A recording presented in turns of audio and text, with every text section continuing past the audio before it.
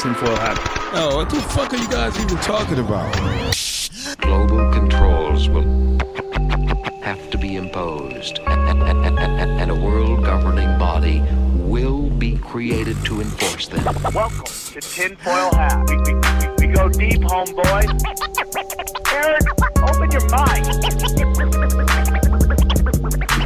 Drink from the fountain of knowledge. There's lizard people everywhere. That's some interdimensional shit. Wake up, Aaron. This is only the beginning. Dude, you just blew my mind. Are you ready to get your mind blown? Good morning, Swarm, and welcome to Tinfoil Hat. You know I am. You know I'm here to do. I'm here to rock. So, thank you for tuning in. I hope you guys are doing well. I just wanted to say that this is we have this episode coming out. It's with Ryan Dawson. We recorded this episode at the end of 2021, and what happened was we had Ryan on to talk about the Civil War. XG takes a picture of him and he posts it on Instagram, and I get an email from Gabe Hoffman, and Gabe is calling Ryan Dawson, the man is an unrepenting Jew hater. And so here's my thing, man.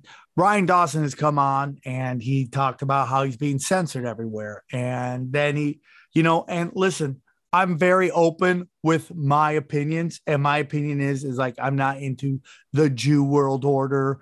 I'm not into any of that. I love everybody. I'm very open with who I think it is. It's a dark occult magic. Sorcerers run the world. They use, in my humble opinion, they use Judaism, Christianity, Islam, Catholicism as masks walk amongst us. I live with Jews. I gig with Jews. I don't believe in the Jew world, though. I'm very, very, very precise in what I believe, and that is people at the top of all religions, of any Democrat, the people at the top cause all the chaos, and they make everybody fight with each other. We all blame each other on our level. Okay, it's elites versus everybody. Whether you're Jewish, Islam,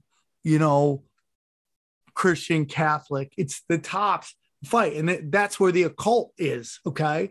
They use these religions to walk amongst us. So, and if you want to discuss Zionism, okay, I'll discuss Zionism. I'm very honest what I think Zionism is. And I have no problems with criticizing Zionism. I have no problems with criticizing the government of Israel. Again, have no problems with Israelis. I'm very open with that. Love Jews. Jews are a big part of my life. I just don't believe the average boots on the ground is participating in this. Just like how Americans aren't behind these ridiculous military industrial complex. It's like the elites in banking, the elites in the military industrial complex, all that stuff. Okay. It's the elites. It's the dark arts occultics. Now, Ryan Dawson has his own opinions. And if I didn't have anybody on I disagreed with, then I would have nobody on the show, because not every guest comes on I agree with them. And just because this is a particularly sensitive subject to some people doesn't mean I won't have somebody on. Again, if you want to criticize a foreign government, I have zero problems with that. I do it with my own country all the time. Canada, England, Germany, Russia, China, Mexico, I do it all the time. I question policies of foreign governments. Doesn't mean I don't like the people that live there. I've said it 1,000 times. I think, Israel and the Israelis, I know a lot of them. They're wonderful people. I watch Israeli twerking videos all the time. I have zero problems with them. Okay. I think they're brainwashed, just like Americans are brainwashed into, we got to fight terrorism over here to fight stuff here. That's my whole opinion. And that in itself is controversial, So this was supposed to be about Civil War. and we're going to put the episode out when the parts that we feel is okay. If you don't like it and you think that's some kind of censorship, that's fine. You do it. Then maybe this isn't the show for you to watch. Because for me, there's a lot more things to talk about than to send up the bat signal to get censored. And Ryan Dawson says that he gets censored. He's been kicked off everything. So, I mean, and I love Ryan Dawson, but it's like, why I wouldn't go on someone else's show talking about stuff that I knew could get their show kicked off. I even when it's come to something like coronavirus, okay, I censor myself when I'm on other people's shows because I don't want to get them in trouble. When they ask in the interview, it's a big reason why I don't ask to be on a lot of shows, because I know if you put Sam Tripoli in the title, it's going to fuck with your YouTube numbers. So I tell them to put Fat Dragon or whatever in there, right? I don't even do other people's shows. So, it's like we've had the guys from Open Secret on our show before, right? That's where it is, man. This show, we have the dangerous conversation. And, again, I have zero problems with the Jewish people. I have problems with Zionism and how it's being applied to people. Okay. That's not the religion. That's not the people. I believe in that of every religion, there's dark arts cultists running everything. And that's my opinion. So that's where we're at. And, I've had Abby Martin on who criticizes Israel. I've had many, many people who come on and criticize Israel. There's some shit in the Talmud that you got to be like, what the fuck is that? But that's every religious book, right? These things, these things are meant to get us all to fight with each other. Again, I love everybody, love Muslims, love Christians, love Jews, love all this. I just think there's a lot of other dangerous conversations we can have. Now, if you'd like to see me live, okay, you want to see me live, I'm going to have a couple shows coming up. I will be live I will be in Buffalo at Helium's with Cash Days, Howie Dewey, and Rob the Fire Bernstein. And then finally, at the end of the month, I'm going to be that Friday, the 28th, I believe. Okay. I'm going to be at the Long Beach 2 shows. Man, the shows are the tickets are flying for these shows. It'll be January 28th. I'll be live in Long Beach at Harvell's. That's an 8 p.m. show for Tinfoil Hat Comedy. And then we have another show after that, which is Swarm Tank. That's at 10 p.m. And then the following night, I am in Bakersfield at the Well, and we're doing it again. Okay, both those shows. All tickets are at samtripoli.com. And then finally, February 19th, the first ever Conspiracy Social Club live. We're working on the pay-per-view right now. There's going to be one show at 5 p.m. Pacific Standard Time during the day, and then we're going to have a stand-up comedy show after that. So come get weird. Come to Sam. Go grab your tickets at samtripoli.com. Enjoy this show, the Civil War. It's a fun conversation. Enjoy it. We go deep, homeboy. Aaron, open your mind. Drink from the All right, we're hurling towards our last couple episodes of the year. So we're going to finish strong, hard in the paint, samurai style, okay? This next guy is easily one of the most requested guests on the show. And we thought, what a great way to end 2021, which has been a great year for the show, with a powerful guest, straight out of Tokyo, China. Ray, how are you? Ryan Dawson, everybody. How are you? Sam's good to be back on. Hisashi Buddy. It's been a while. What's new, dude? What did we start off with years ago? The Blair Mountain Rebellion or something? And no, we had you on before that too. I forget what the actual thing was, but we had you on. Then you came and did you've done a couple shows with me at the Comedy Store, right? Yep. Live action. Yep. Yeah. And then here we are. Bam. Live here. Got the robe and everything. Yeah. Got the robe. You got a new setup behind you. You got some hot chicks of Japan calendar. Shameless plug. Yep. Nothing wrong with that, dude. Nothing wrong with that. It's kind of themed today. She's got her Virginia battle flag top on. Yeah. Yeah. So yeah, some of the episodes you've done, I think you've done some on Epstein. I think you've done the Blair Mountain, which I loved. I loved every time you're on. I forget the origin of redneck, right? Yeah. Yeah, the origin of redneck. And so, it's very so I've been driving around a lot. And I gotta go see my kids and all this stuff. And twins, right? Yeah, twin girls. And I'm also a twin. Yeah. We've had your brother on, right? Oh yeah, that was another episode you came on for to talk about the island that the Lost Colony and all that. The Lost Colony. That was another one. But I'm one of the few people that Johnny makes fun of me. I still listen to AM radio, sports radio, and it's getting unbearable at this point. It is sports talk in general is getting unbearable because it's all about the COVID. That's all it is. 24. They're just pounding it in your head. And I thought to myself, I wonder if we're getting like this with people with the alternative media, the truth media, talking about COVID constantly. Are people really getting sick and tired of it? And because I know I'm sick and tired of it hearing it in sports. It's just driving me nuts. What does it say? It says the media is a virus. Yes, that's great. So this relates to our Civil War topic too, because which states don't have mandates and passports and all that?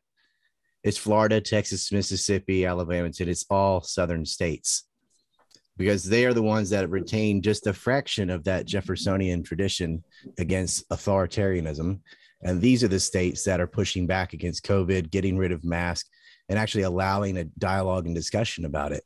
You can't even argue about it in some places. You definitely can't do it on social media, right? And even though things that have been said since 2020 have since been proven true, they still won't restore accounts and stuff, right? From people that were doubting. Yeah, that's another episode we're about to drop too. And it's just like, it's like medical misinformation that in about 2-3 months will be factual. And I mean, like Johnny and I did we have a broken simulation show together, and he just mentioned ivermectin. And not just mention it. I told I told the listeners that I took ivermectin when I was diagnosed with COVID, and that was enough to get us the video taken down. And we get a strike for that? Yeah, we got a strike. Yeah. We have 2 more, about a week and a half left. But it also depends.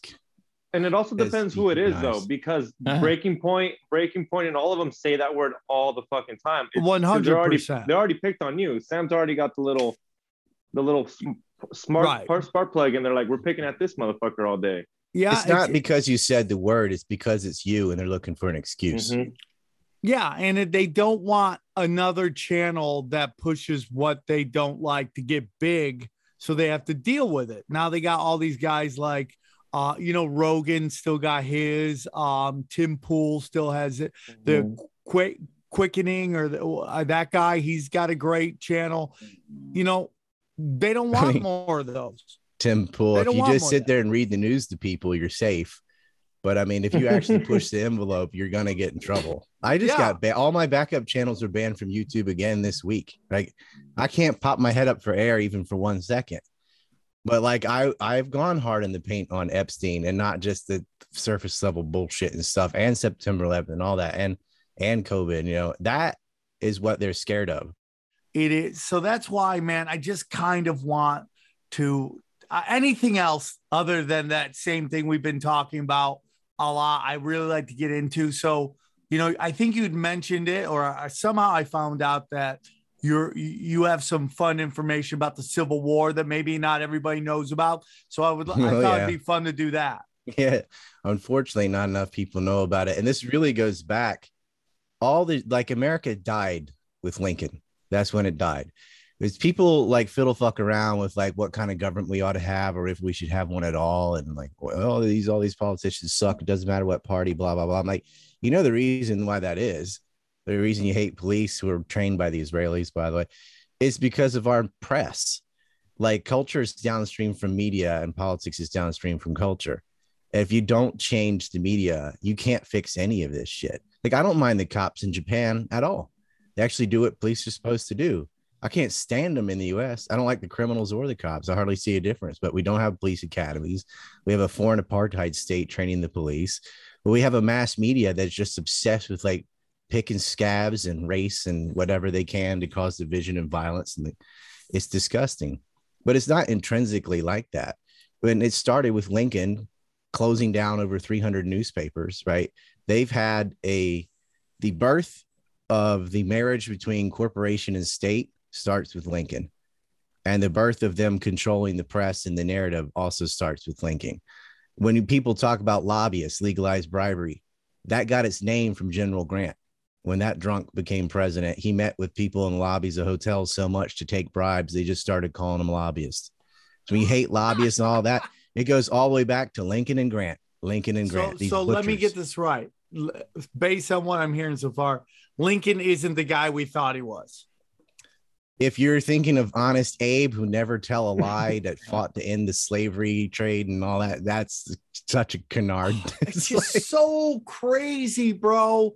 It's so crazy that everything that is up is really down. Yeah. And it's just like, it's like, I don't, it's this weird thing where it's like, is everything a conspiracy? I'm like, I hate to say it, but yeah, it really is. It's a long con done. So you don't know if you're coming or going. And it just is insane. So when you get into like the play Hamilton, like, why is that guy being celebrated and other guys not being celebrated? Fuck it's Hamilton. The centralized. Yeah. Right. So it's like, really, Lincoln was the product of that Hamiltonian Henry Clay way of thinking. And my granddad swore he wore a top hat to hide his horns. But when you're thinking of crony capitalism, like that, just top hat wearing crony capitalist guy, that's Lincoln. You had a foul breath, squeaky voice, weirdo, a bastard, actually, an actual bastard with Marfan syndrome. That Marfan syndrome. What's that? It's like the shitty kind of giantism. Yeah. It's acromegaly is like acromegaly is what Andre the Giant has stuff. What Lincoln had just sort of makes your long, you got a sunken in chest and super long fingers, and your tendons are loose and you're weak, and it does make you tall though. So he was the tallest president, and if you include the horns, he was almost 7 feet. But someone did shoot the hat off his head during the Civil War. They're that close, right? It was like, but that guy, first of all, slavery didn't end until after he was dead. He had no intention of ending it one way or the other. He did want to stop the extension of slavery into the Western states, but his reason for that wasn't some sort of altruism for Black people. It was he didn't think Blacks and whites should live together at all, and they should stay apart where they aren't already together. That's his own words. But of course, they still continue with Chinese slaves. The coolie trade was long after the Civil War. Actually, still we have Chinese slaves in a sense. I mean, at least it's illegal now, but we still do it in sweatshops. But there's still African slaves, and it's just like before. But at least it's Africans illegal. Selling Africans. Now, my question to you is: well, that's what devastated West Africa's economy when Thomas Jefferson, a Southerner, ended the transatlantic slave trade. That hurt West Africa more than anyone else. It hurt the Europeans too, because there was a little triangle going where Africa was making its revenue selling slaves to the Americas, who are making products, and they would get turned into finished goods in Europe, which would sell them back to Africa. Well, they couldn't pay for the finished products without the continued trade for slaves, right? And so Jefferson did a 1-2 punch on two of his competitors, Europe and Africa, and started phasing out slavery. He tried to end slavery in the state of Virginia. We lost by 2 votes. He tried to put that in the Virginia Constitution. He did end slavery in the Ohio Valley territory. People are like, Thomas Jefferson had slaves. I'm like, Thomas Jefferson ended about 3/4 of slavery in the United States solo. And no, he didn't. He didn't even live with his slaves half the time. And he had slaves because his father died when he was 11, actually of giantism, and the good kind. And his uncle became his stepfather, and his uncle had lost 3 wives and 3 children to childbirth, which was common at the time. And then he had children with a slave. and Jefferson was buying her relatives to keep her family from being torn apart. Damn. He also invented macaroni and cheese. So that alone. What? Who did? Thomas Jefferson, that elbow macaroni and cheese. So macaroni was sort of a hard thing. It was from China, so is spaghetti. It's not Italian. They might make the best spaghetti today, but it comes from China. Jefferson, a neighbor of his owed him some money and couldn't pay off the full debt. So he paid him partly in money and partly with 2 giant wheels of cheese. And so Jefferson just started putting cheese on everything because they had to use it up quickly. And they popped it in the macaroni. Macaroni was a very posh thing to have. It's not like little kid food. It was, the song Yankee Doodle Dandy, stuck a feather in his hat and called it macaroni. It's like, oh, you thought you're fashionable. You thought you're high to do because you have this cool thing from China, and everything from China was cool. It wasn't like China was the pinnacle of civilization before communism. Like everyone looked up to China. And now it just in a couple generations went to absolute shit.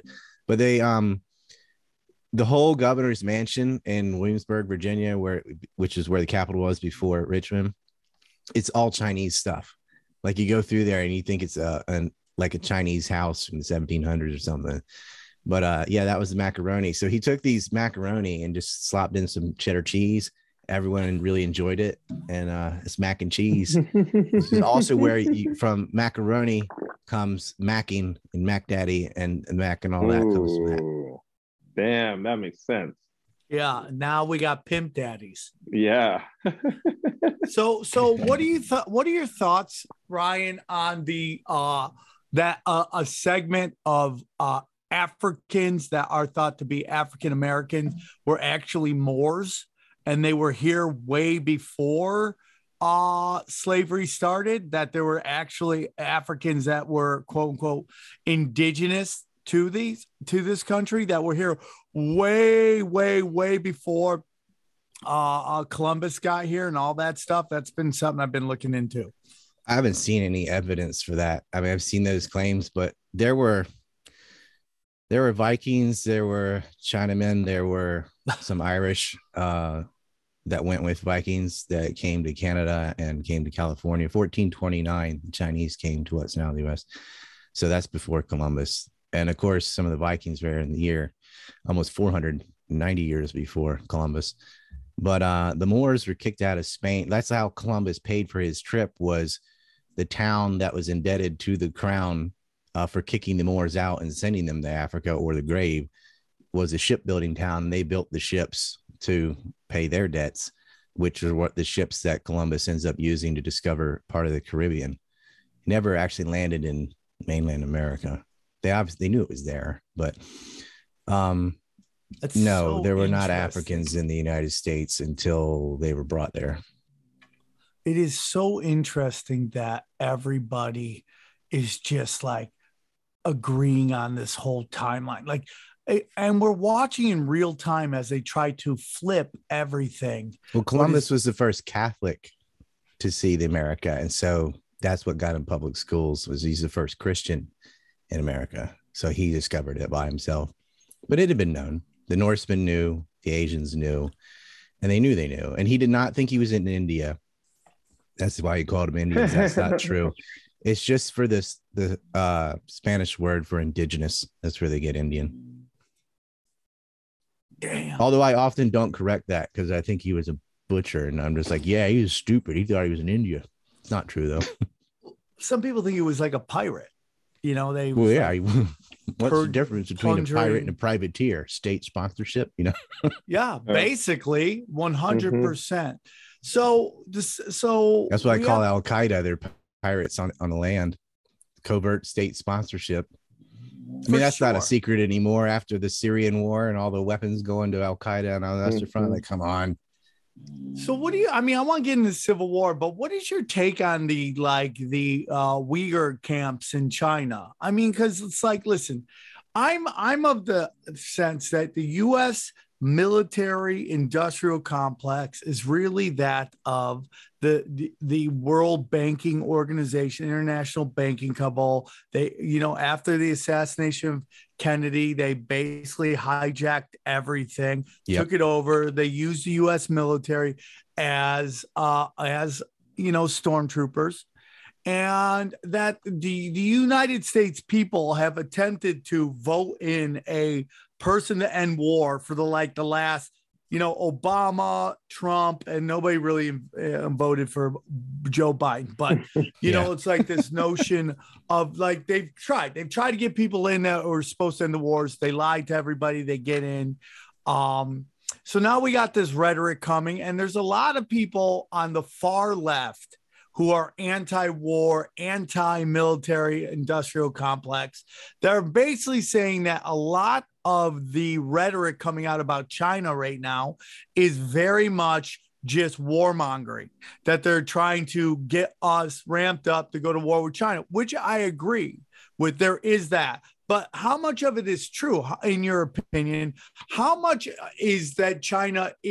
We know communism is bad, right? Mm-hmm. But how much is China a bad player? Now, we know they're doing a lot of the One Belt, One Road. Last time I was there, a family tried to give me their kid. I mean, what?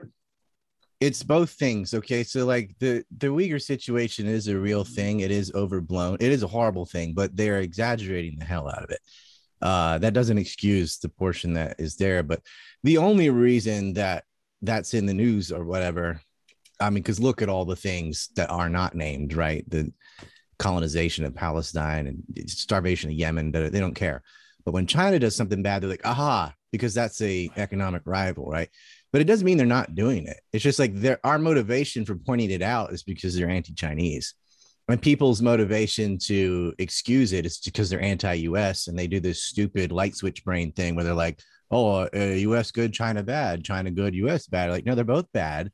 They both have their own MIC. One's a communist hellhole. The other's a plutocratic shit state. I mean, it's something else for the US to be pointing the finger at what China's doing. I mean, look at their own states. Have you seen Portland recently? It's had over 1,000 homicides. It's been taken over by drug addicts. I don't say homeless people. I say drug addicts. That's what they are. It's just falling apart. You have failed cities that just look like, I mean, people reverted back to living in tents again. Yeah. Because they're dying of fentanyl. And they blame the Chinese for sending fentanyl. I'm like, who decided to put fentanyl in your mouth or however you take it? Who? You did. It's your fault. For sure. But make no doubts about it, the fentanyl is payback for the opium wars that they did a long time. Yeah. I mean, for sure. And I totally agree. And as a guy who, struggled with drugs, I totally understand exactly what you're talking about. And here's the problem with all these failed. But the way you get off drugs is an asshole like me saying, get your shit together and help them out. And we're not trying to help them. We're like, just, oh yeah, legalize it all. And I'm like, that, man, you a responsible person can look at that and go, well, I wouldn't do that. Yeah, but there are a lot of people that aren't like that. And they've got other problems in their life that add to their drug addiction and stuff. And you cannot just fix all that so quickly. I totally agree with that. I also don't think someone should go to jail for doing drugs. I think if they steal to do drugs, they commit violence, that's something different. But I think it's a medical issue. Yeah. And issue teacher has, The problem with this, and it's why it's going to be so hard to fix it, it's going to get real bad before it gets better, is that these people, in particular the left is so stuck on this R's and D's, okay? And they can't not vote for Democrats because they think that's automatically a vote for Republicans. And listen, dude, they're two wings of the same rotten bird. Okay. But look at what you're happening to your cities. I'm not saying you have to vote in Republicans. I'm just saying you have to not vote for the people that are driving your city into the fucking ground. You could vote for better Democrats, even like the ones that the far left is taking over that party. Yeah. I mean, it's just like there the aren't any right did with the Republicans. Liberals. I cringe at that word. I'm like, you don't want to be associated with that anymore. It's kind of like early 2000 with Republicans when the neocons took over. Like that's 100%. Not a Bob Dole Republican kind of guy. These people are crazy, right? But they completely took over in the Bush administration, and we ended up in a war in Iraq over nothing. And a lot of actual conservatives were thinking, they made the word neocon, this separate, like these are the new conservatives. These people are not us. They're not for fiscal responsibility and anti-degenerate. They're just warmongering Zionists. And there's also the super religious right, which, you know, like I'm fine with people who are religious. I'm a very spiritual guy. I'm not into organized religion, but I respect people's religion. But, you know, the right was like, hey, man, you know, it's like we're not in a place where like gays burn in hell and all that stuff. We don't want to do that. So they cut out a lot of that, which allowed them to rise a little bit. The left is so fucked because they're they got their own religion, the Branch Covidians. Well, they got the you know, everybody is just, everyone must be get equal outcome, and you know, and they're just allowing blue-haired crazies to define everything. They redefine the word equity. Like equity is an economic term, and they decided no, it's equal outcome of these biological categories or sexual categories. I love that. It's like sex is made from will, whatever you imagine, right? How come you need surgery then? But the problem is this with the left is that they can't stop voting for the people that get, like, look at California. I don't know anyone who doesn't have a problem with the price of everything, the crime rate, how dirty everything is. And when you had a chance to recall the guy that was causing that is such a giant part of this problem, they couldn't do it. They called Larry Elder a racist. I mean, dude, I got attacked by a white lady in a gorilla mask. Is that crazy, dude? Can you imagine? They had no problems with it. But I blame the media again. Like, okay, they called him the black slave for the KKK. Gavin Newsom nut hugger, right? But okay, like I agree with you. What you say, I doubt there's one Californian that loves, you know, scat in the street and syringe needles everywhere, and the cost of housing's gone up. You know, your cost of everything's gone up. Inflation's mad. You got supply line crisis, ships sitting out in the water, like all these problems, homeless people all over the place. You got, like, last time I was in Venice Beach, it was like quadruple the normal rate of drug addicts out there. And they got to look at that and go, oh man, this sucks. You know what they do though? They just keep voting in the same idiots. They're like, well, we can't let Trump win or whatever. Yeah. Or they move to some red state and try to fuck up that, and they bring their dumb ideas with them, you know. But it's the press, because big tech, etc. No one is allowed to challenge their dumb ideas. Like normally, when you go on and on about 72 genders or something that's utterly ridiculous, like any normal person go, no, there's men and women, that's it. But whatever the stupid thing is, the Earth is going to melt in 10 years, or blah blah blah, all their alarmist crap.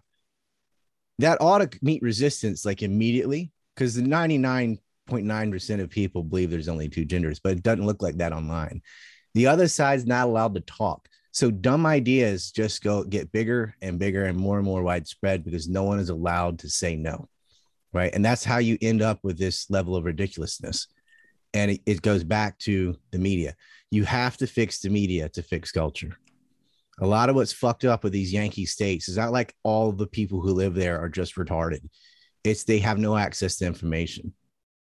Well, it's also that so much of what they do is completely based upon, you know, conformity. I mean, like, so much of what is being pushed online is from our entertainers, our media people. And if you do anything, because to get on television or in a movie, do you know how many green lights you need to get that to go? It's a lot of couches.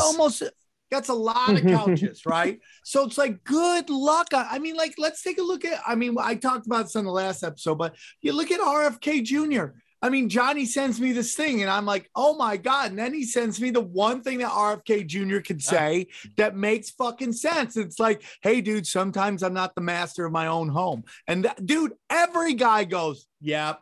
Yeah. What we're talking about is RFK. They're having a holiday party at their house, and they sent out invitations strongly encouraging people to be vaccinated or take a test before coming. I mean, and he's the leader of the anti-vax movement, essentially. Yeah, and it's his wife is on Curb Your Enthusiasm. Blames his wife. And like, you know, dude, who hasn't a fucking strong, weird-willed woman who's just going to do what she's going to do? I mean. To be fair, he's not anti-vaccine. This isn't a vaccine. It's mRNA therapy. Well, 100%. Okay. So, and he's not against actual vaccines that have had, you know, 5-year clinical trials and testing. Like, vaccines work if they're done properly. But a lot of them aren't. A lot of them, they speed it up, just testing people in rural Well, this is a test. World. Yeah, this is just a massive. Yeah. This is just a massive unauthorized test on the human population for sure. The masks are an obedience test. Yeah, 100%. 100%. 100%. Let's get back to the Civil War. It goes back to stinking Lincoln. So, because that's another guy. Like, if you start bashing on Lincoln, they're like, "What do you think? Did you want slavery to happen?" And it's like, well, no, dude, it's all. You know how many American totally Indians him and Grant killed? Wasn't it General Custer that went out west and murdered all these people? Yep. The guy that Lee fought at Gettysburg, right? Goes out, wounded knee, just slaughters old men and kids and stuff, gathered up the little girls and auctioned them off to get raped by gangs to death. Just left bodies in the snow. At best, they dug a mass grave. Most of them, they just left them where they killed them. Like, these people are monsters. And they're like, oh, well, that race doesn't matter. Right. And it's like, you got 6 northern states that had slaves through the entirety of the war and after, and didn't get rid of them until the 13th Amendment. New Jersey had slaves, Delaware had slaves, Maryland had slaves, Kentucky had slaves, West Virginia had slaves. And that's an interesting one because that used to all be Virginia. Both of them, West Virginia stays in the Union, Virginia secedes. They both still have slaves. And Virginia ended slavery before West Virginia. Virginia ended slavery during the Civil War, before Lee surrendered, and it still didn't matter. That's never why they were fighting. It had nothing to do with it. That was like a post-war rationale. In fact, there were people in the secession papers, because they appeal to anybody with money, you know, that were like, well, we want to keep slavery, because they were appealing to people in the North. They wanted all those border states to secede too. And the response from the government was, okay, here's the Corwin Amendment. We're going to make it a constitutional amendment that slavery is enshrined in the Constitution and will never end it if you'll stay in the Union. And they still left. Hey, Ryan, just to play devil's advocate, because this is the thing. When I try to have this discussion, they always throw the Cornerstone speech in my face. You know, was Stephen's speech, Alexander Stephen's speech. What would you say to that? Since he was, Lincoln's own speeches, man, like, oh, the Southern, you know what? And this is the crap you're getting. They didn't even know that until the people in Comedy Central told them.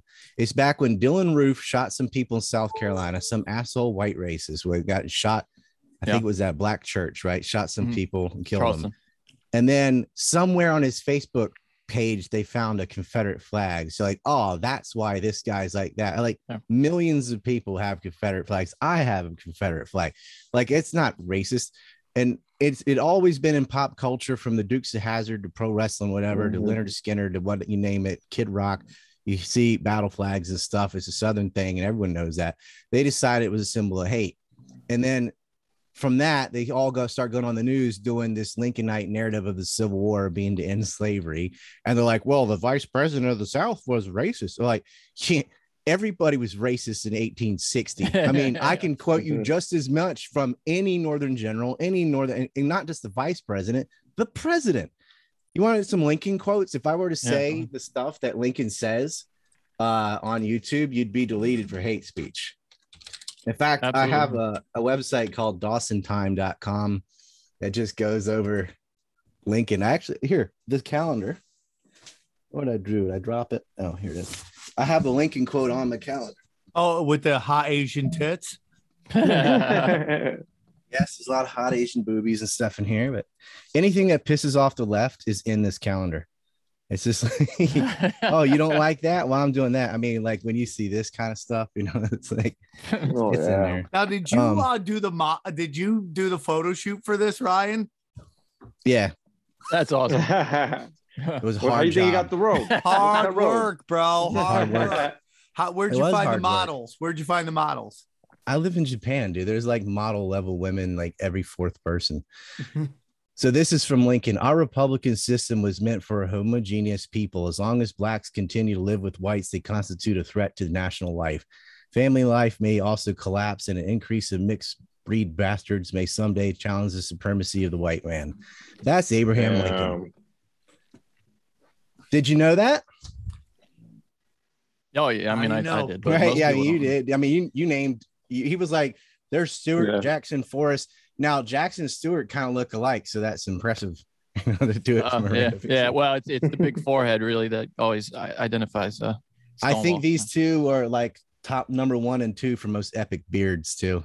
Oh, they're impressive. It seems like everybody could grow a beard back then. People today can barely even get a little mustache. Yeah, it's amazing. That's a wizard level beard, I just go look at those hipsters, dude. Here's one from Lincoln.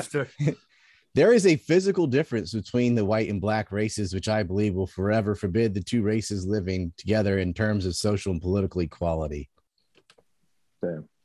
Okay, so when someone says shit like, well, the vice president of the South, like, yeah, he was a racist. A lot of people were racist back then. They all agreed on that. They're like, oh yeah, black people, they're like subhuman. Like that wasn't even a debate, which is horrible. And they thought the same thing about American Indians and everyone else. I mean, 100%. That's how it was. But that ain't why they're fighting. The largest state in the Confederacy, the two largest states in the Confederacy, Virginia and North Carolina, which were the most populous back then, didn't secede until after Lincoln attacked South Carolina. And he did attack South Carolina when they say, oh, the shots fired at Fort Sumter. I bet you heard that in school. Like the Civil War started at Fort Sumter with the South fired. No, that started because Lincoln sent warships on April 8th, right? Sumter's on the 11th. Down there with revenue cutters, and he sent the SS Harriet down there to collect the tax. That's why they're fighting. He wanted to collect the tax. In fact, on January 6th of 1861, New York City tried to secede from the Union. They said, if you don't force the Carolinians to pay these taxes, we're out as well, because the South had set up a free trade zone, and the North was going to lose 80% of its revenue if it couldn't tax the South. And Lincoln could not allow that. It would have destroyed them. You had 25% of the population paying 85% of the taxes. And of that, mostly South Carolina, because Charleston was the fourth biggest city in the country. Charleston and New Orleans were really large cities. New Orleans had as many people as the entire state of Florida at that time. And of course, Boston and New York were bigger, and Philly was the biggest. Pennsylvania was the most populous state in the entirety of it at that time. But Lincoln had sent down his revenue cutters from New York Harbor, warships into Charleston Harbor to collect the revenue, and they fired on the Nashville. The first shot fired in the Civil War was by Lincoln's ships, which were illegally in Charleston Harbor. Then they fired on Fort Sumter, and they didn't kill anybody. They're mostly firing around it. I mean, like, get out of there. This isn't federal anymore. This is ours. We seceded. We left legally. And that's another argument. You did have the right to secede, which was a position that Abraham Lincoln himself supported when there was the Texas secession. And this is right out of his own mouth in the 1840s. He was okay with it until he was president. Then he didn't want it. But like, if you didn't want secession, then you get rid of the Morrill Tariff. South Carolina had been talking about seceding in the 1830s, and nobody mentioned slavery then. It was over the tariff issue because it was going to cripple them.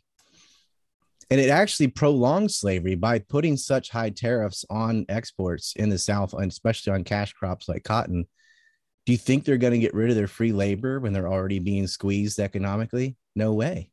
Yeah. Right. Slavery probably would have been phased out a lot faster had they not had such draconian measures with the taxes. And it's all the coastal areas that secede. That the reason West Virginia did not secede, and East Tennessee and Western North Carolina, the third largest divisions in the Union Army, were from North Carolina. It's a southern state, but it was really about half and half, because the whole western part wasn't really affected by the tariffs because they're not on the coast and they're not on the Mississippi, and they really weren't bothered by the trade, and they wanted to stay in the United States. But Wilmington was the largest city in North Carolina at the time. It was not like Raleigh and Charlotte, stuff like now. It was Wilmington. It was on the coast, and they wanted out. That was the last port city that was ever blockaded by the North. They didn't get it till 1865. So what role did the centralized banks have in this? Anything? Were they on anybody's side? Because that's a big push that conspiracy theorists. I'm so glad you asked me that, because everyone, because of these stupid movies, are like, Lincoln challenged the Fed with his greenbacks. I own a greenback. Full disclosure. The Fed didn't exist until 1913. The income tax did not start with the Federal Reserve. The income tax started with Abraham Lincoln. You're saying my greenback isn't real? The greenback is real, but it wasn't challenging the Fed. There was no Fed. Lincoln did something worse. So the greenback scam didn't work at all. The greenback was worth $1. Greenback was worth 35 cents by the end of the war. He paid for the war by selling war bonds. And after the war, Grant made the South repay the war debt with gold.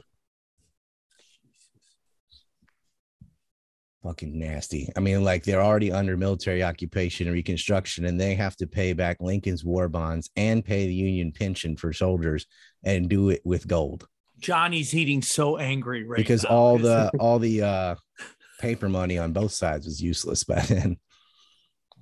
But you don't need a central bank to mess things up. I mean, they, when after Jackson, like Andrew Jackson, ended the central bank, they just sort of moved it into Philadelphia and used the regional bank as like their semi arm of Rothschilds, if you want to say. It never was phased out in the North. That was part of their problem. But they were getting in at the same time. You had the two potato famines in Ireland, and a lot of Irish people were coming over 1859, just years before the Civil War. And they ended up becoming conscripts in the Union Army. Lincoln had 250,000 Irishmen and 200,000 German mercenaries in his army. He couldn't get a lot of Northerners to fight. They're like, I'm not going to die for that. Oh, shit. Really? There was discussion that the Russians came in on the side of Lincoln as well, because there was that thought about him trying to get rid of. They really, but I mean, they weren't like providing soldiers though. I mean, they went and hit Alaska, like what's now Alaska is part of Russia, but there's some naval stuff going on. And you'd be like, why are there ships all the way out fighting in South America and stuff in the Civil War? There were, because they're blockade runners, like the South was trying. They actually, they got two ships from Britain that they used. One was called the Florida. I think it was the Florida and the Alabama. My brother knows all the naval stuff a lot better than I do, but they needed revenue cutters. And the ship that I was talking about, the USS Harriet, that started the war, that fired down the Nashville, that got captured in Galveston, Texas, later in the war. And then it got converted into a Southern ship, and they made it a revenue cutter. It was in Cuba at the war's end, before they renamed it and all that, but they finally got it. And it sank off the coast of Brazil, I think in the 1890s, before the Spanish-American War. But that'd be a cool thing to excavate, I think. Like, this is the war. This is the boat that started the Civil War. Yeah. What are some of the other misconceptions? Like, I know that a lot of people, they look at secession now is a really foreign concept, but people, I don't think, can appreciate how loosely associated the states were, especially prior to the Civil War. Yeah, I mean we just national identity, right? There was secession in Mexico too. Like, the Mexican central government was tyrannical, and several provinces tried to break away, and they put down the rebellions in the southeast and the east, but in the northeast that becomes Texas. So obviously they didn't put that one down, but they were rebelling for the same reason. It was taxation without representation. Mexico City was taking taxes from everywhere and spending it on itself. And so they tried to leave, and they got violently struck down, except Texas, which was mostly never really Spanish or Mexican anyway. It was Comanche territory, and it remained Comanche territory. Comanchuria was there until 1877. And what finally pushed the Comanche out was a combination of smallpox and 6-shot revolvers, which had been invented because of the Civil War. Damn, dude.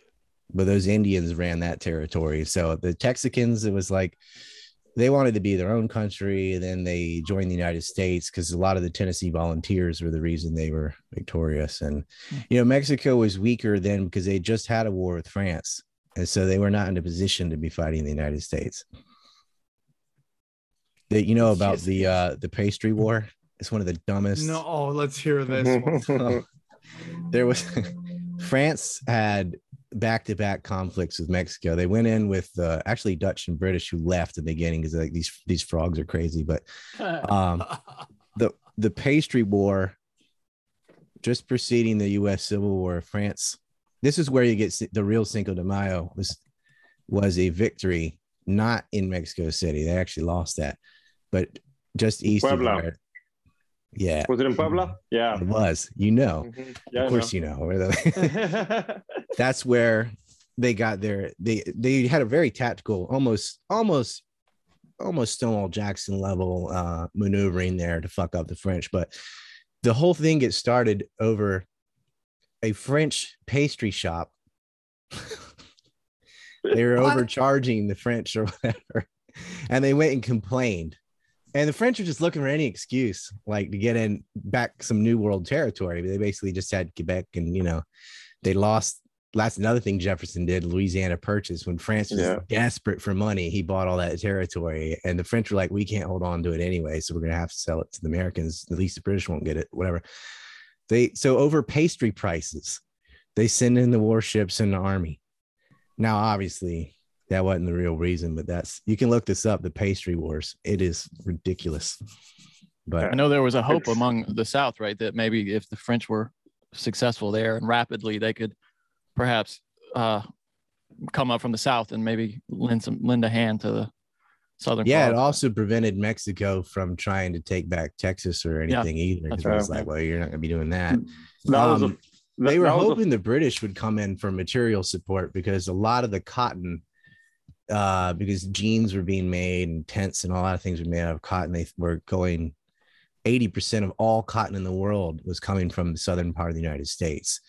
And Europe was very dependent on that. It was a huge cash crop, but they didn't. And they actually had stationed troops in Canada. They were like waiting.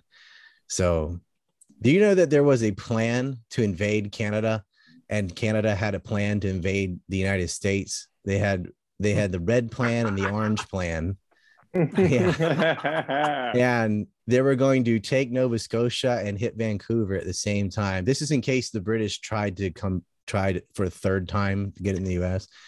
And they were like, well, they're going to use Canada as a base of operations. And at this time, the US was still, it's not like now. They were not as strong as Europeans. It's just they had always they wait till they're in conflict with each other and then try to rise up. They did perfectly timed things, but they nearly lost 1812.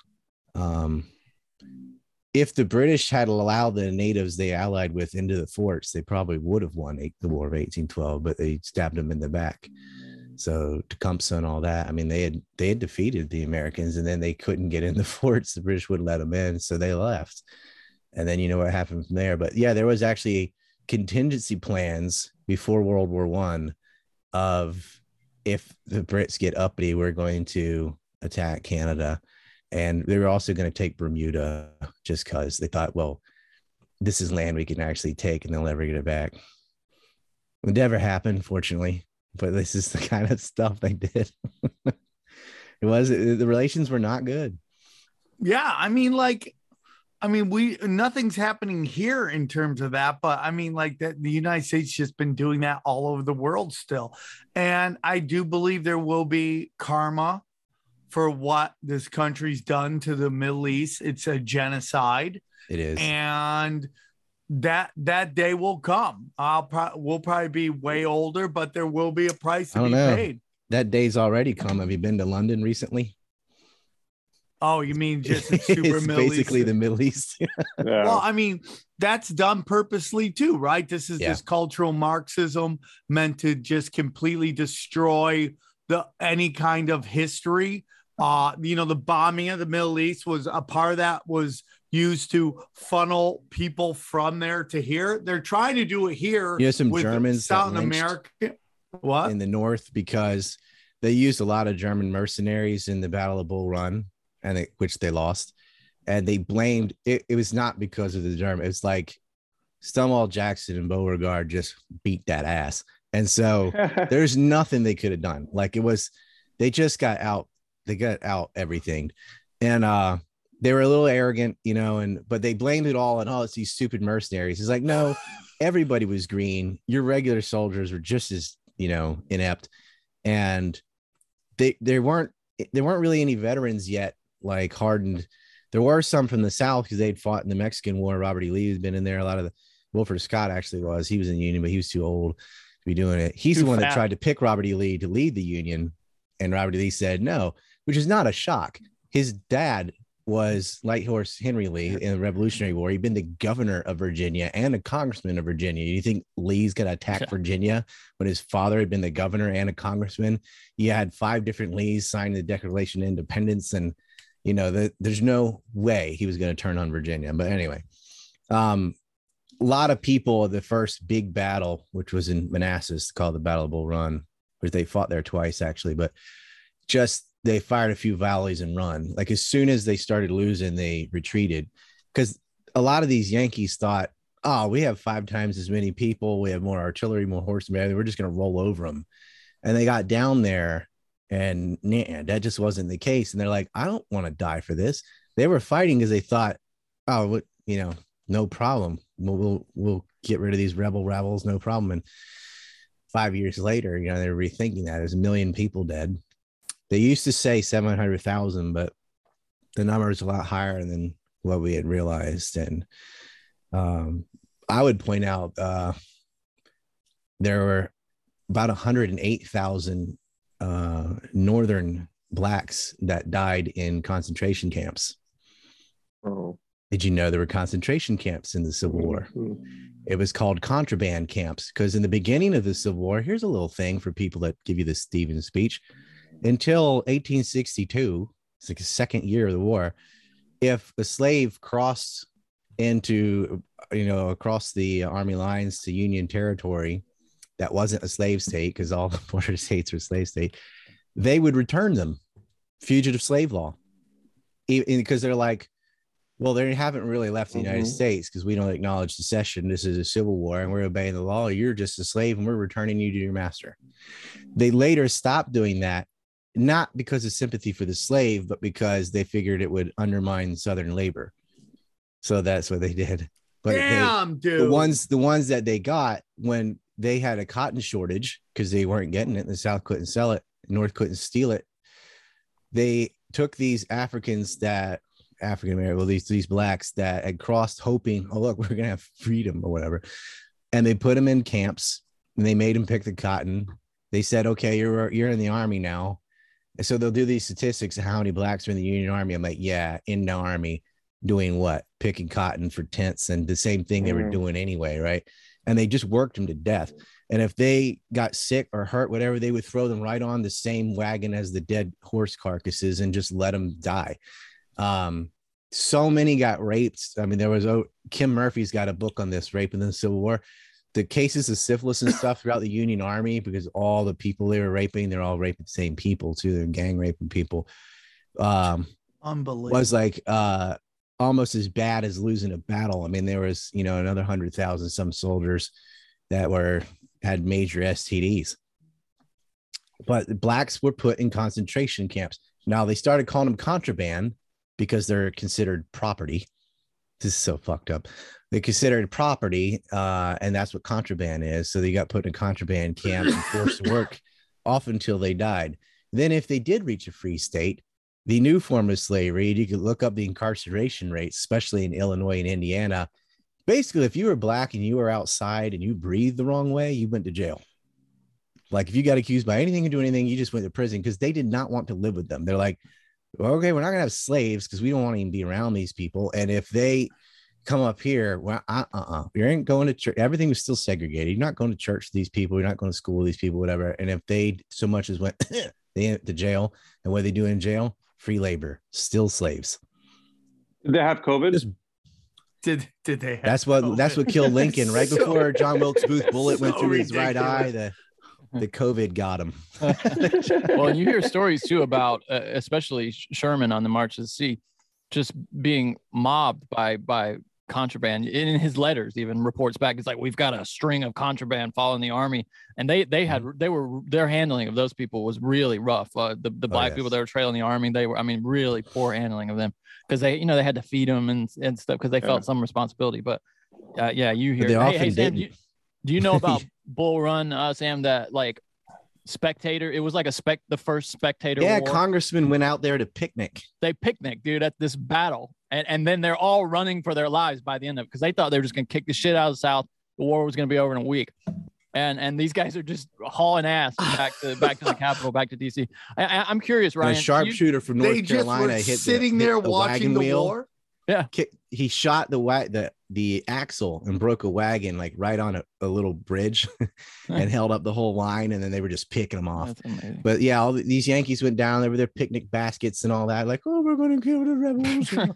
And then they see their troops running past them in fear and terror, and they're like, what's going on? And they all got to run. Hey, Ryan, that's I'm the curious, run and Bull Run. No. Do you think they made a mistake in not following up first Bull Run and going, straight to Washington before it was fully fortified?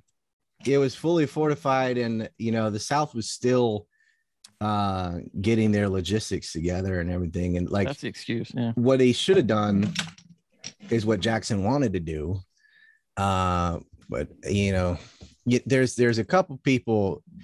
The South had some great generals and some shit politicians, and they had one really bad general, General Bragg. He was awful. Braxton Bragg. Bad in what way? Every way. Like just like something. Brutal, or wasn't good. No, he was rough though. He was brutal. Yeah. Yeah, well, sure, but I mean, yeah, he was that. But if he had let Forrest go behind Sherman and knock out his supply line, you would have had about 108,000 troops stranded without any food or ammunition. And Sherman actually met Forrest on a ferry boat after the war and said, I had nightmares that you were going to go around me and cut off my supply line. He said, if General Bragg had unhandcuffed me, your nightmare would have come real. Yeah, I mean, Bragg, this guy was so bad, Sam, that even some of the most respected, like Longstreet, got sent from the east to the west, where they kind of put Bragg out there in charge. And all these generals come to this guy and like, dude, we got to get this guy Braxton Bragg out of here. He's terrible. He's killing us. And they tried to kick him out, but he's like so obsessed and like, I guess, insecure in his position that he snuffed it out and stopped it. But yeah, he was single-handedly responsible for. And I believe he had a brother or something that was a politician. Like it was nepotism. There was a lot more. Yeah. There was a lot more nepotism in the North, and they definitely had bad command. Because how do you fuck that up? You've got more everything, right? And you've got endless supplies. You can replace your soldiers. The South can't. Like, you've got the only advantage was the South had is in the very beginning. They had more veterans and they had better horses, but they didn't have as many. Everything else, every checkbox you can think. The North inherits the Navy. So the South had to build a Navy out of merchant marine ships and stuff. Like it was, the South invents the ironclad. The North's like, thanks, we'll copy that and make a bunch of them. South invents the submarine. There's the first hot air balloon warfare, North and South in the Civil War. Like crazy stuff going on. You hear about like Albert Sidney Johnston early in the war. He had a whole army, no rifles. They didn't have any. They just had a bunch of guys waiting with sticks and stuff. They had no rifles. He may have been the best general, but he died right away. Yeah. But Wilford Scott said all you need to do is blockade on both sides and wait, and he was right. That's what ended up happening anyway. But North kept sending armies down there to get that ass beat. They lost every single battle in Virginia. All of them. How did they end up winning? Attrition. Yeah, just outlasted them because the South was running out of food, running out of supplies, and didn't have the population. Never did. I mean, they're only about not including slaves, about a fifth of the population. So like, let's see, Lee kills 200,000 Yankees. Well, Lincoln will just get 200,000 more from abroad. Yeah. And you got to remember, dude, Sam, like these are the states that left the Union. And it's not like when they joined the Confederacy, now they're all on board. Let's send our men and resources, up to the Capitol in Richmond now and support the cause. Mm-hmm. It was like pulling teeth to get them to send even men and material. They wanted to keep them in their states. They didn't really have the railroad networks and stuff either for that. Yeah. And the biggest thing is, which way does the Mississippi flow? Down. Right. It's a lot easier to go downriver than up. And they couldn't. The worst thing, they didn't have a naval presence from the very beginning. So that's how you really move goods around. Is trains and boats, and it didn't have boats were out. So, they did, and they have to sell material to get material. So that's why they were always stealing. They would try to steal Yankee ships rather than sink them, so they could outfit them to become blockade runners. because that was more important than they were not having a battle like defeating them on the field. They did that all the time. I mean, Cole Harbor was like a 12-1 ratio. I mean, Fredericksburg, the first battle of Fredericksburg, Grant lost 7,000 men in 30 minutes. Like the Yankees sucked at fighting. Or I don't think the South was like super good at it. I think they were good at it, and then North was really bad at it, which made it the way it is. And then some of them, definitely Forrest, Jackson, Lee, and I'd throw Stewart in there too. General Hoke in there too. They were on like S tier. Nobody getting through there. General Hoke never lost the battle, but he didn't get in until late in the war. Maybe he retook the Pamlico area and all that from the Yankees. Outnumbered, all that didn't matter. They did this ingenious thing. They built an ironclad in a cornfield from the western side of the Pamlico Sound and launched it in from in the Sound, from the ocean. And the stuff they did, you're just like, this is something else. And it worked like crazy, Hail Mary passes, and they're catching them all day. Like McClellan, when he was first coming down, we had the Southern general going around and light all these different campfires that had one person sitting at it, to make it look like the army was way bigger than it really was. And he got scared and stalled, and that allowed him to build better defenses and all that. Now, had he dropped everything down, Jackson was waiting in Shenandoah Valley to go around him anyway. They had a contingency plan, but still, it's pretty neat if you get in the little tactics and specifics and guile and all that. A lot of guile from the Southerners. I love reading the letters from the time too, the contemporary letters to the, that they're writing to each other, especially about McClellan. Yeah, I sat there and read the muster rolls for hours and hours. And you know what? I never saw one word about slavery. It's these damn Yankees who come down here. It's like when you're talking to a leftist, their brain is just dead on the Civil War. So you have to talk about brain's something. Dead on a lot of shit. Yeah. I'll tell you a way to reach them. Talk about the second Iraq War, because that Bush did that one, right? So that they agree that war is bad because it wasn't a Democrat for once. Because World War I, World War II, the Korean War, Vietnam, all Democrats, right? Syria, all that is all Democrats. Libya, Democrat. But Bush with the neocons, he did Iraq War too. So that's the bad war, right? You ask him, why do you think the Iraqis fought the Americans? Do you think they were all Saddam loyalists? Do you think because they agreed with Saddam's, rape rooms and or because we're over there killing them? Yep. Why do you think Southerners attacked an invading army that was setting houses on fire and raping people? Because they're invading their state and defending their homestead. Like the Southern Army wasn't that large until they invade Virginia. And then it's like, okay. A lot of people joined in because actually before that, Minnesota, they went down to Missouri. I believe it was General Lyons, real piece of shit. He got spanked by a saber on the ass. They embarrassed the shit out of him. But this guy was a butcher. Just went down farm to farm with his army, looting, burning, and raping. And this is where you get Jesse James, right? The bushwhackers, because they didn't have organized army yet or anything. So you get these guerrilla fighters, and one of them becomes the famous Jesse James. But they would brutalize these people that had nothing to do with it, hadn't even decided on secession or anything. He was burning farms and killing civilians. So a lot of people that would have stayed out of it became violent, joined a militia, or eventually the Confederate cause, because of the way the North was just war as hell. We can kill civilians, we can burn fields, we can do whatever we want, right? And they actually captured that Yankee and pulled his pants down and spanked him with a sword.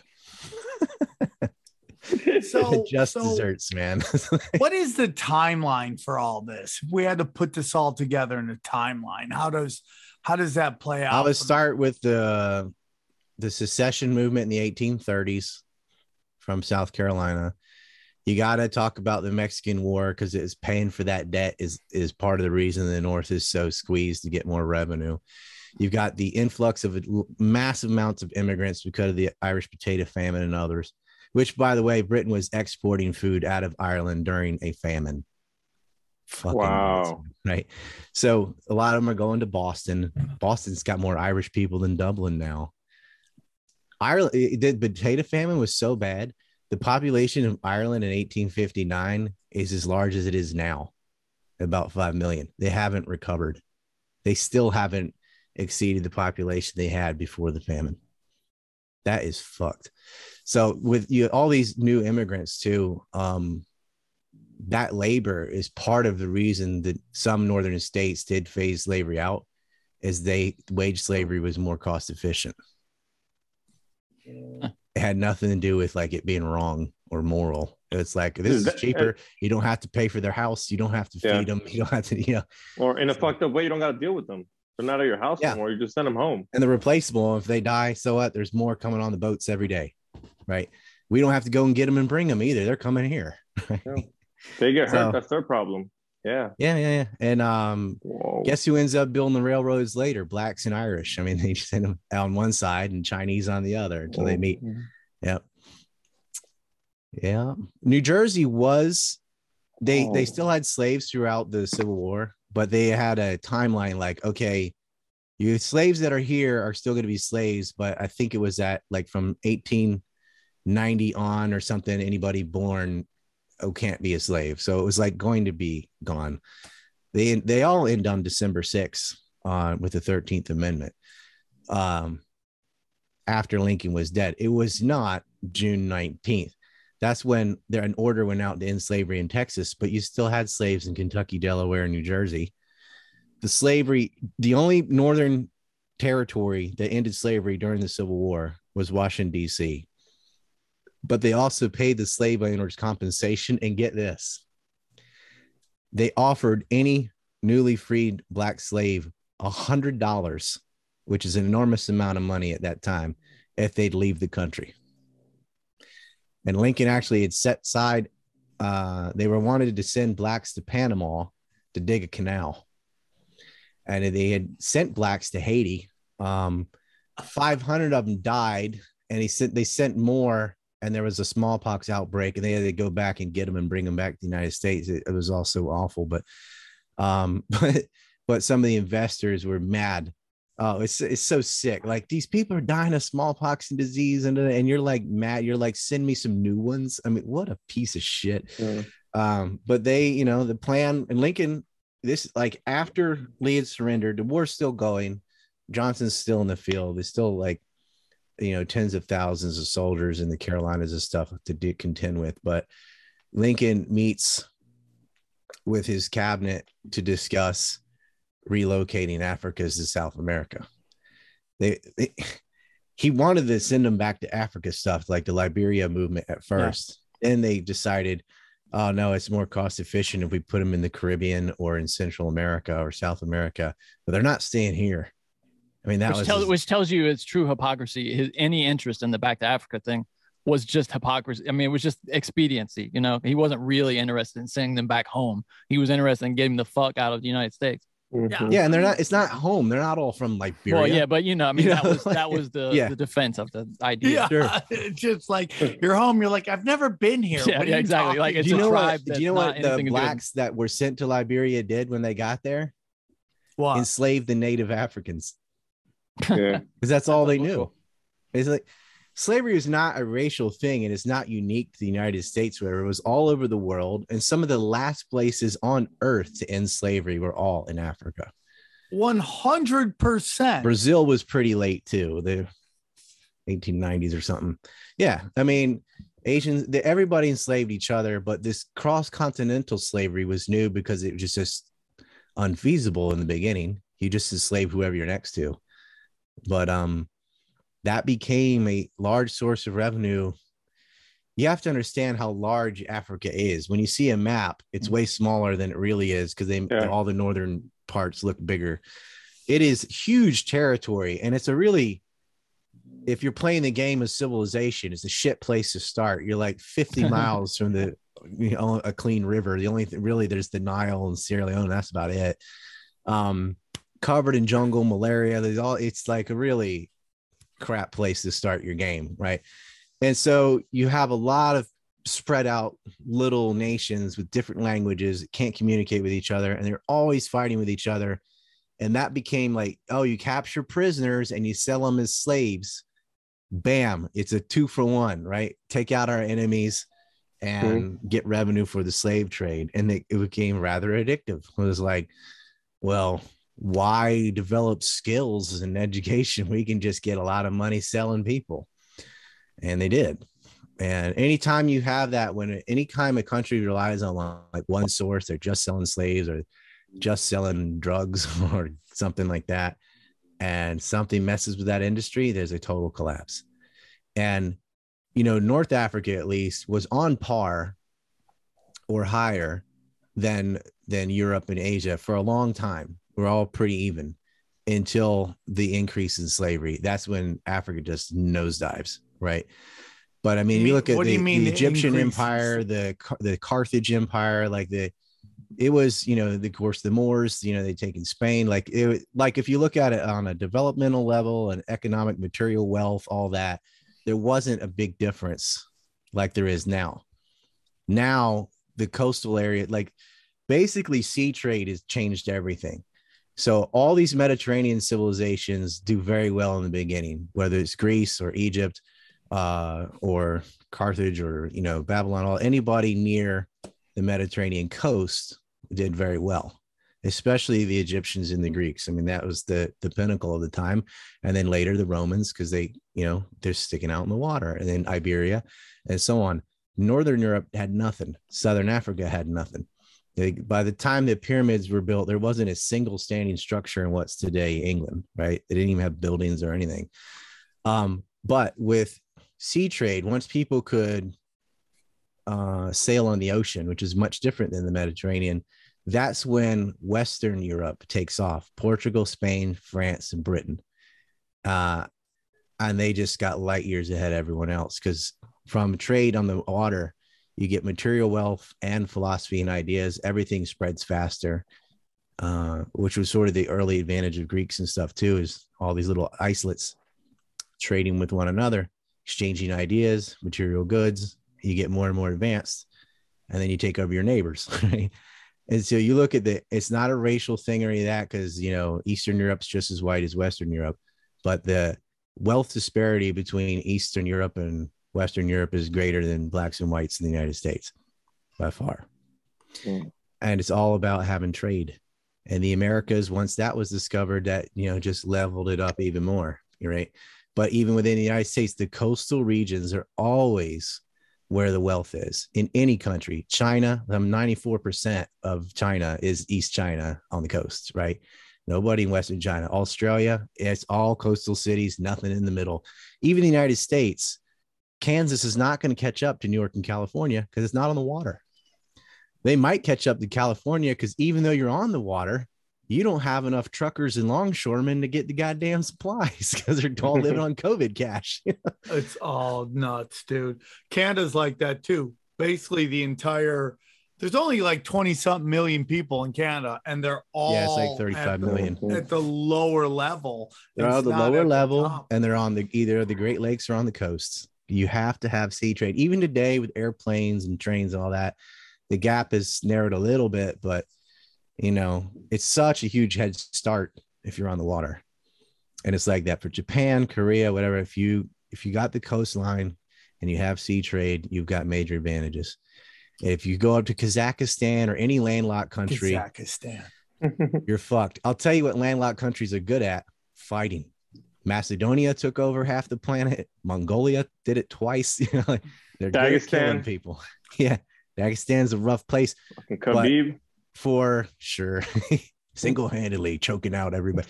No, I mean, the fact that they can hold their own in Russia, like, that's a tough thing. Tough people inland, you know, there's tough people in the Midwest too. Like, those landlocked areas of tough people, but they're just not going to have the material wealth and the logistics to do it. You know, it's the coastal region. So the Chinese Navy is like starting to be on par with the U.S. Navy, right? The biggest. Well, no, because we have carriers and they're not. I ain't worried about that. But our military's falling apart from wokeism. We just lost I don't know why this is funny. It's funny because it's so sad. we do these war games exercises, and the ones in the desert in California, and we lost to the British Army, not Navy, which is like respectable-ish. We lost to the British Army in a war games exercise. Oh no. And it's because of equity.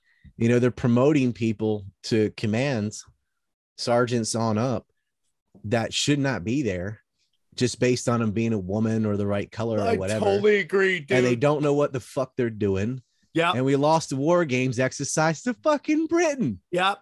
It's and like this notion that everybody's exactly the same is just so ridiculous.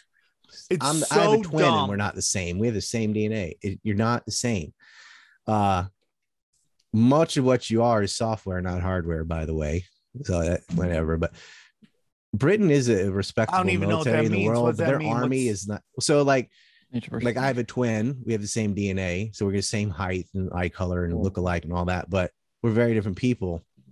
Your language, your philosophies, your politics, it's all software. It's all stuff you learned and decided. It's not just like part of your body, right? And there are people that believe in like racial teleology, and I'm like, no, dude, no.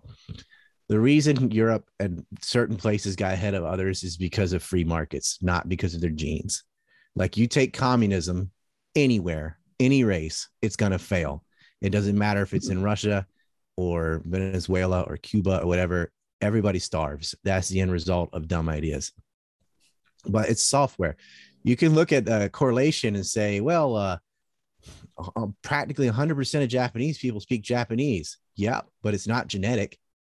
Each baby has to learn that language. You can take any baby and teach them any language, obviously, because it's software. Sometimes I'm blown away when I see Chinese kids who are like 2 speaking Chinese. I'm like, damn, that kid's only 2 and he already speaks Chinese. Of course they can.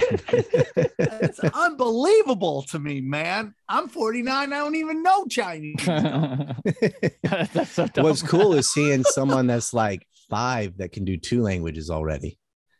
Right. Yeah. My kids will do that. And it's so cool because they're just like, we'll explain something to an adult.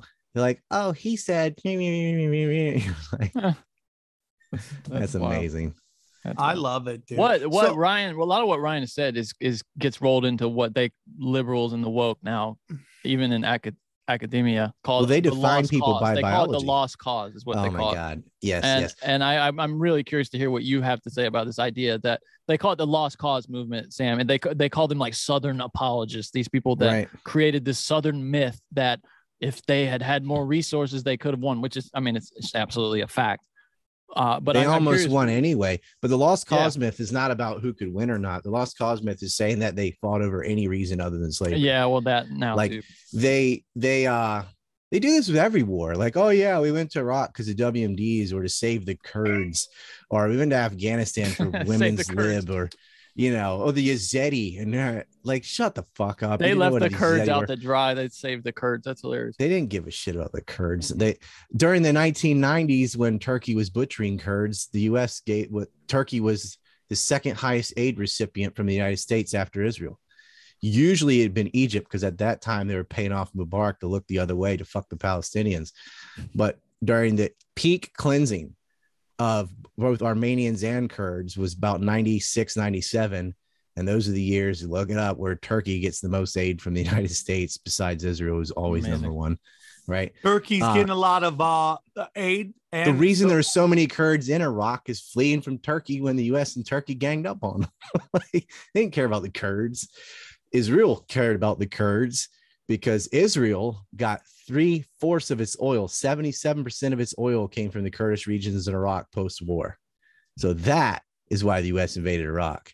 Israel's oil crisis, not America's. They already had the oil for food program. They already had them by the short hairs. Had nothing to do with fighting for oil for America. In fact, their oil imports went down, not up, after the war. But Israel was totally reliant on Iraqi oil. And that's where it went.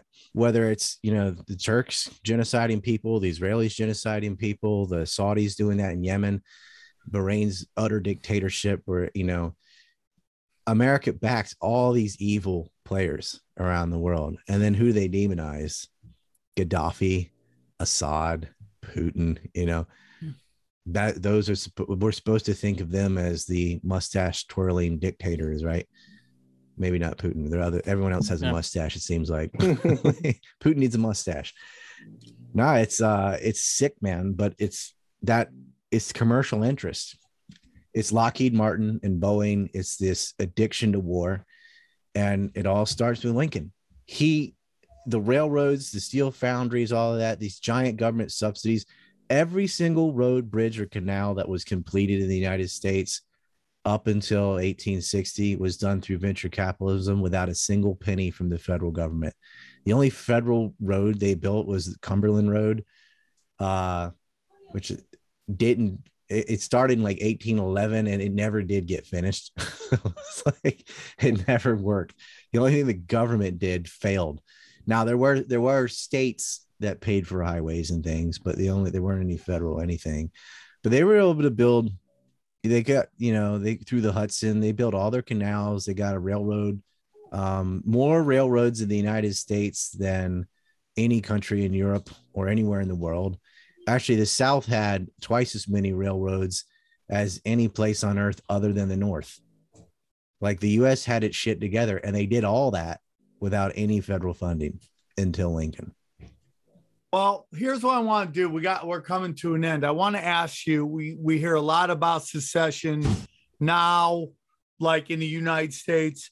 I'm concerned of balkanization of the United States, where you break us up into smaller pieces, which makes it really easier for not only other people to come in and go to war with certain parts, but also to get the factions to fight with each other. If you break Texas into its own, the Pacifics into their own, the South, the Northeast, the Midwest, now it's easier to go to war with each other. And I personally think that is the plan when you hear people talk about secession. It's the same pieces. They just don't have a federal government anymore. I mean, Texas is still Texas. It's how it is now. They're not smaller. They're the same. And you can have confederacy like we did. So even though we leave the federal government, you can still have a confederation with other states like the South did with the CSA.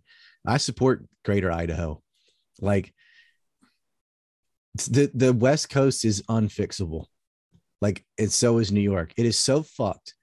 The last 3 governors in New York were ousted for sexual harassment, and the woman that's in there now is a whack job. Wow. But I think it's getting so bad that people are slowly waking up. Now, I think it's going to have to get even worse, to be honest with you, because they're so hunkered in to their stupidity, and they don't really realize that so much of the rhetoric going on in social media are bots. They're not real people. They're just made up to get everybody to fight with it. Yeah. But I don't think you have to secede. You just have to try to secede. Like the fact that you've got Greater Idaho, the fact that you've got a city in Georgia switching counties, and then you've got a real secession. Texas, Alaska and Texas both want to leave, which is hilarious because that's where all the oil is.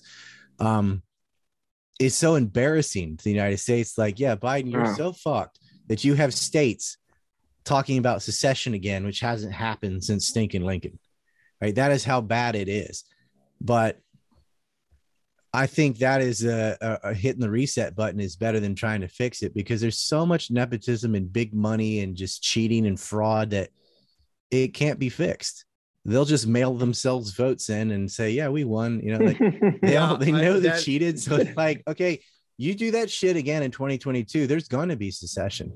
If they pull that shit where like, 3 a.m, we found 1 million votes and they're all for one guy in a row. I'm with you. All the swing states in these corrupt cities run by the mob, or then you're not allowed to look at it. And there's no neutral observers, whatever. We just found them and they're all for Biden. They're all at 2 a.m. Yeah. Like they fucking stole it. He's an illegitimate president. And it's not like I'm like so excited about Trump, but that is who won. And, Harris and Biden, I don't even know if Biden's even really there. He's so. You must have not seen Charlemagne the God or whatever. He just asked Kamala Harris if it was Joe Manchin or Joe Biden, and she freaked out on him on live TV. It was pretty intense. Do you watch it, Johnny, or anybody watch it? Dude, yeah, Harris, I saw the clip of it. Harris has an Ellen DeGeneres level temper tantrum. Of course. But the problem her staff is always quitting. Trevor Owens, Trevor Noah. Dude, we already saw your colors, man. You're trying to get back. You see Comedy Central trying to do this to get back this street cred. And it's like, is it Comedy Central? It just seems like state propaganda. Stephen Colbert and Jimmy Fallon doing musicals about Corona shots. I mean, it is. I wonder if that's a cry for help. Like if they went so over the top, like help me, they've got me compromised. Can you imagine Johnny sitting there, got men dressed up in syringe dresses doing My Corona, and so imagine Johnny Carson doing that. I mean, nobody with any self-respect. No, I can't imagine any self-respecting human being. Like they had Ariana Grande come on with like needles for fingernails and a person dressed in nothing but masks, Freddy Krueger on the ground. Like they thought that was funny. These people are not funny at all. And like what part of what makes comics funny is poking the bear and making fun of the system and saying taboo shit. And they do the opposite. They just reinforce the system. And it's not funny at all. Sometimes they just sit there and do a diatribe and like, is this supposed to be a comedy channel? Or you're just sitting here, still bashing Trump, who's not even there, and making excuses for the state? It's not, I mean, they have to do laugh tracks and stuff because there's nobody there thinks it's funny. And you could say whatever you want about Q, and I'm fine with that if everybody wants to pound on Q. But I take a look at the people who are quote unquote Q-tards. And okay, we got the really crazies that are going to see JFK live. I'm sorry that you believe that. It's just like 9/11 truth.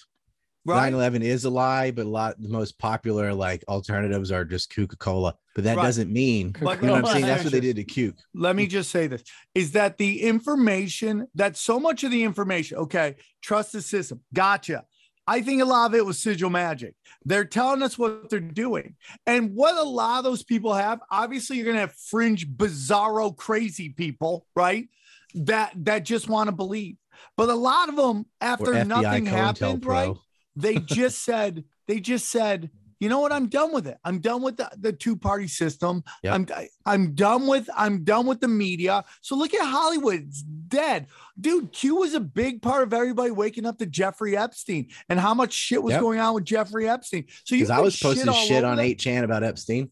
And the reason I did, I was like, I know there are some wackadoos in here, but some portion of this group is going to listen to this information. Like I've got it all mapped out. They actually stole an older map I made and plagiarized it, but they did listen to Epstein. They were receptible. And this, the media can blame itself for creating the crazies or whatever, because you've gaslit people so much and you lied about everything. Every fucking war lies. Like you lied about Russiagate. You lied about the horsewhip gate, the noose in the guy's garage and NASCAR, the kid with the hat. Like you're losing your shit. And it's every day, racism, like all the fucking time. And it's almost never the case, right? They made George Floyd a racial thing. It wasn't. He's a hero. He's a hero. He has a statue. Of Saint Floyd, Saint Fentanyl, George Fentanyl. He pulled a gun out on a pregnant woman. His history. He died of a drug overdose and having a panic attack while some pig sat on his back or neck. There's so many things, ways to fix policing besides just get rid of it. Like there's a lot of shit in between fucked up cops and get rid of them all, right? And we're not doing any of it. I mean, you could get rid of red flag laws. You could get I can't even, like, I get triggered as hell on this stuff. But, like, I don't mind cops in Japan, but they're well trained. They still have academies. They don't have Israeli influence. The media doesn't sit here and bash in ethnic and racial shit every day. And like, I lift weights with police. Like I talk to them all the time. I've never had a problem here with a cop. I could not say that in the US. I got harassed by cops in Virginia, like every weekend when I went outside, like cops would fuck with me. Never had that problem in North Carolina though. But I lived in a part where it wasn't like that. But I know there are pigs everywhere, but it's not like that just because that's how the institution is. There are plenty of places in the world where police don't act the way they act in the United States. They act the way they do in the United States because there's like an IQ cap, meaning if it's too high, you can't be an officer. There's this bully-like fraternity crap they get into. And a lot of it also is just drugs. Like they deal with shitty people who lie to them every day. Oh, man. Yeah. And after months of that, they're just like, fuck everybody, right? Because all they see is the shittiest people doing domestic violence calls and stuff over and over and over again. And they start to like think, I'm better than these people, right? These people are shit.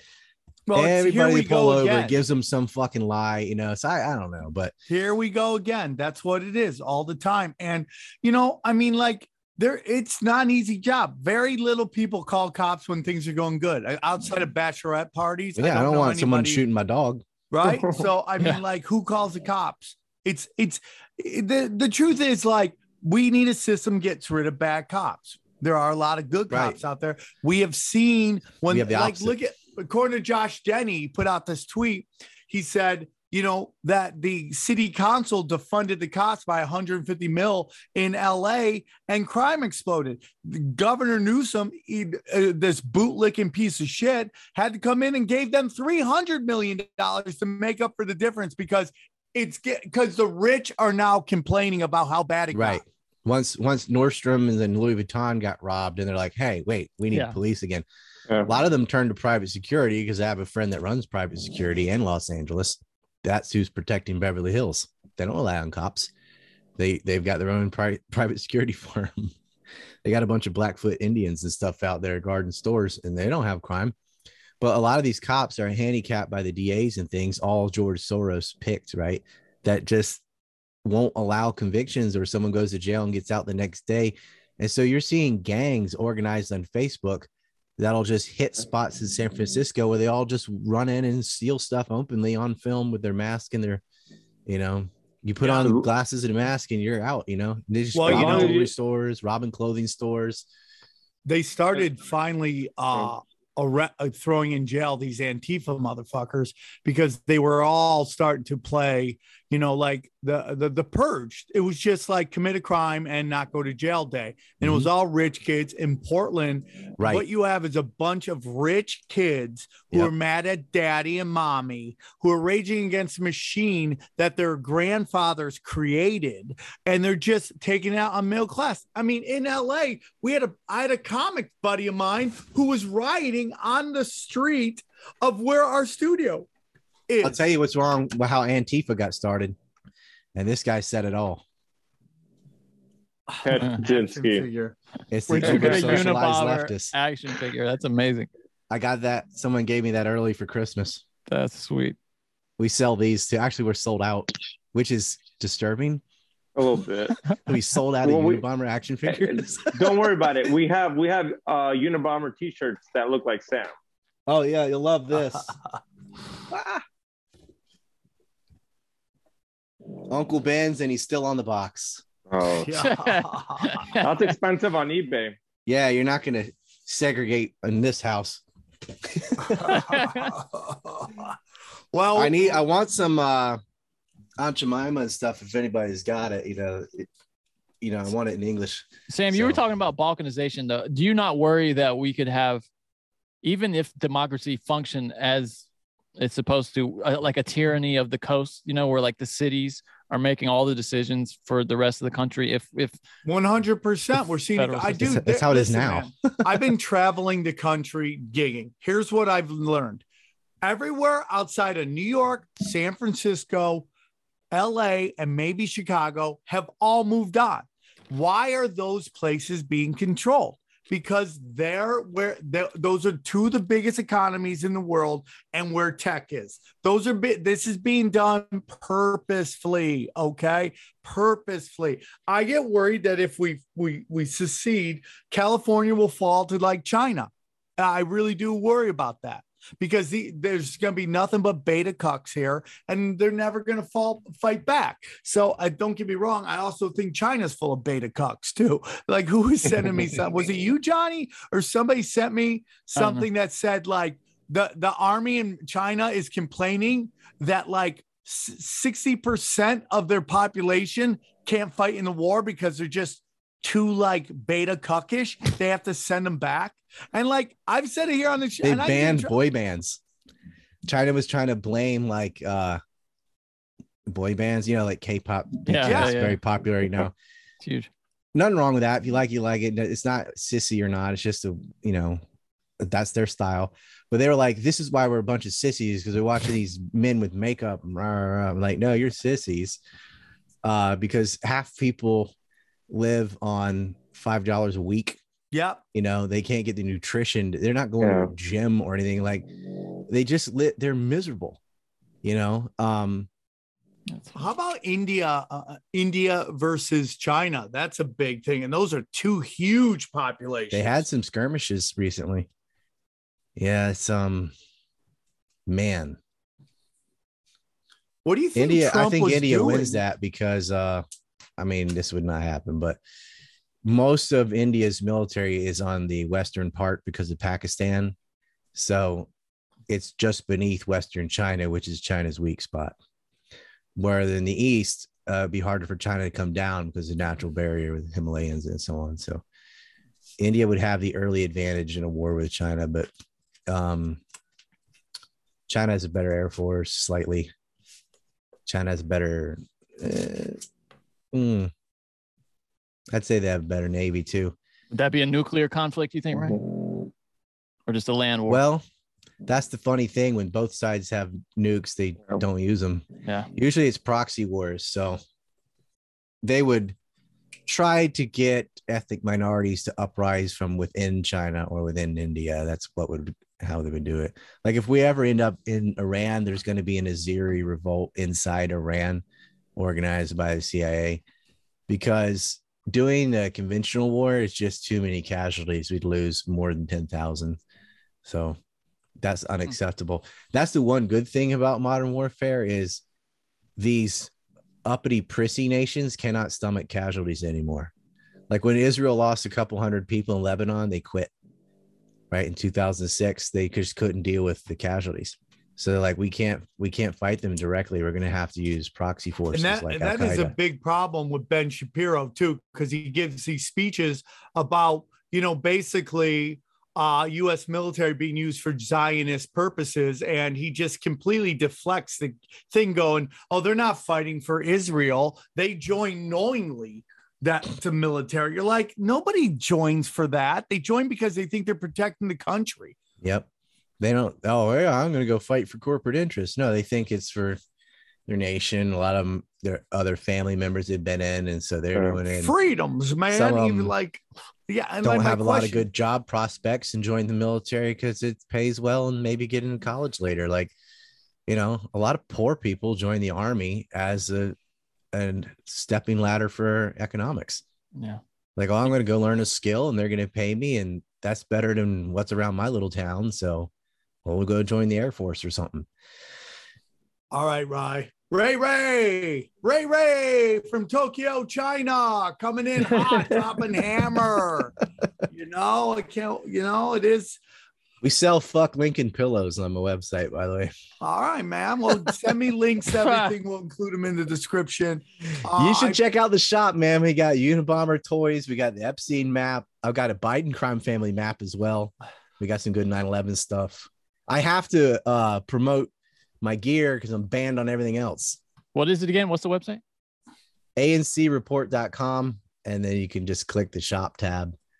We got all these goodies. Some of the stuff you're like, you'll be like, oh shit, when you see it. Damn.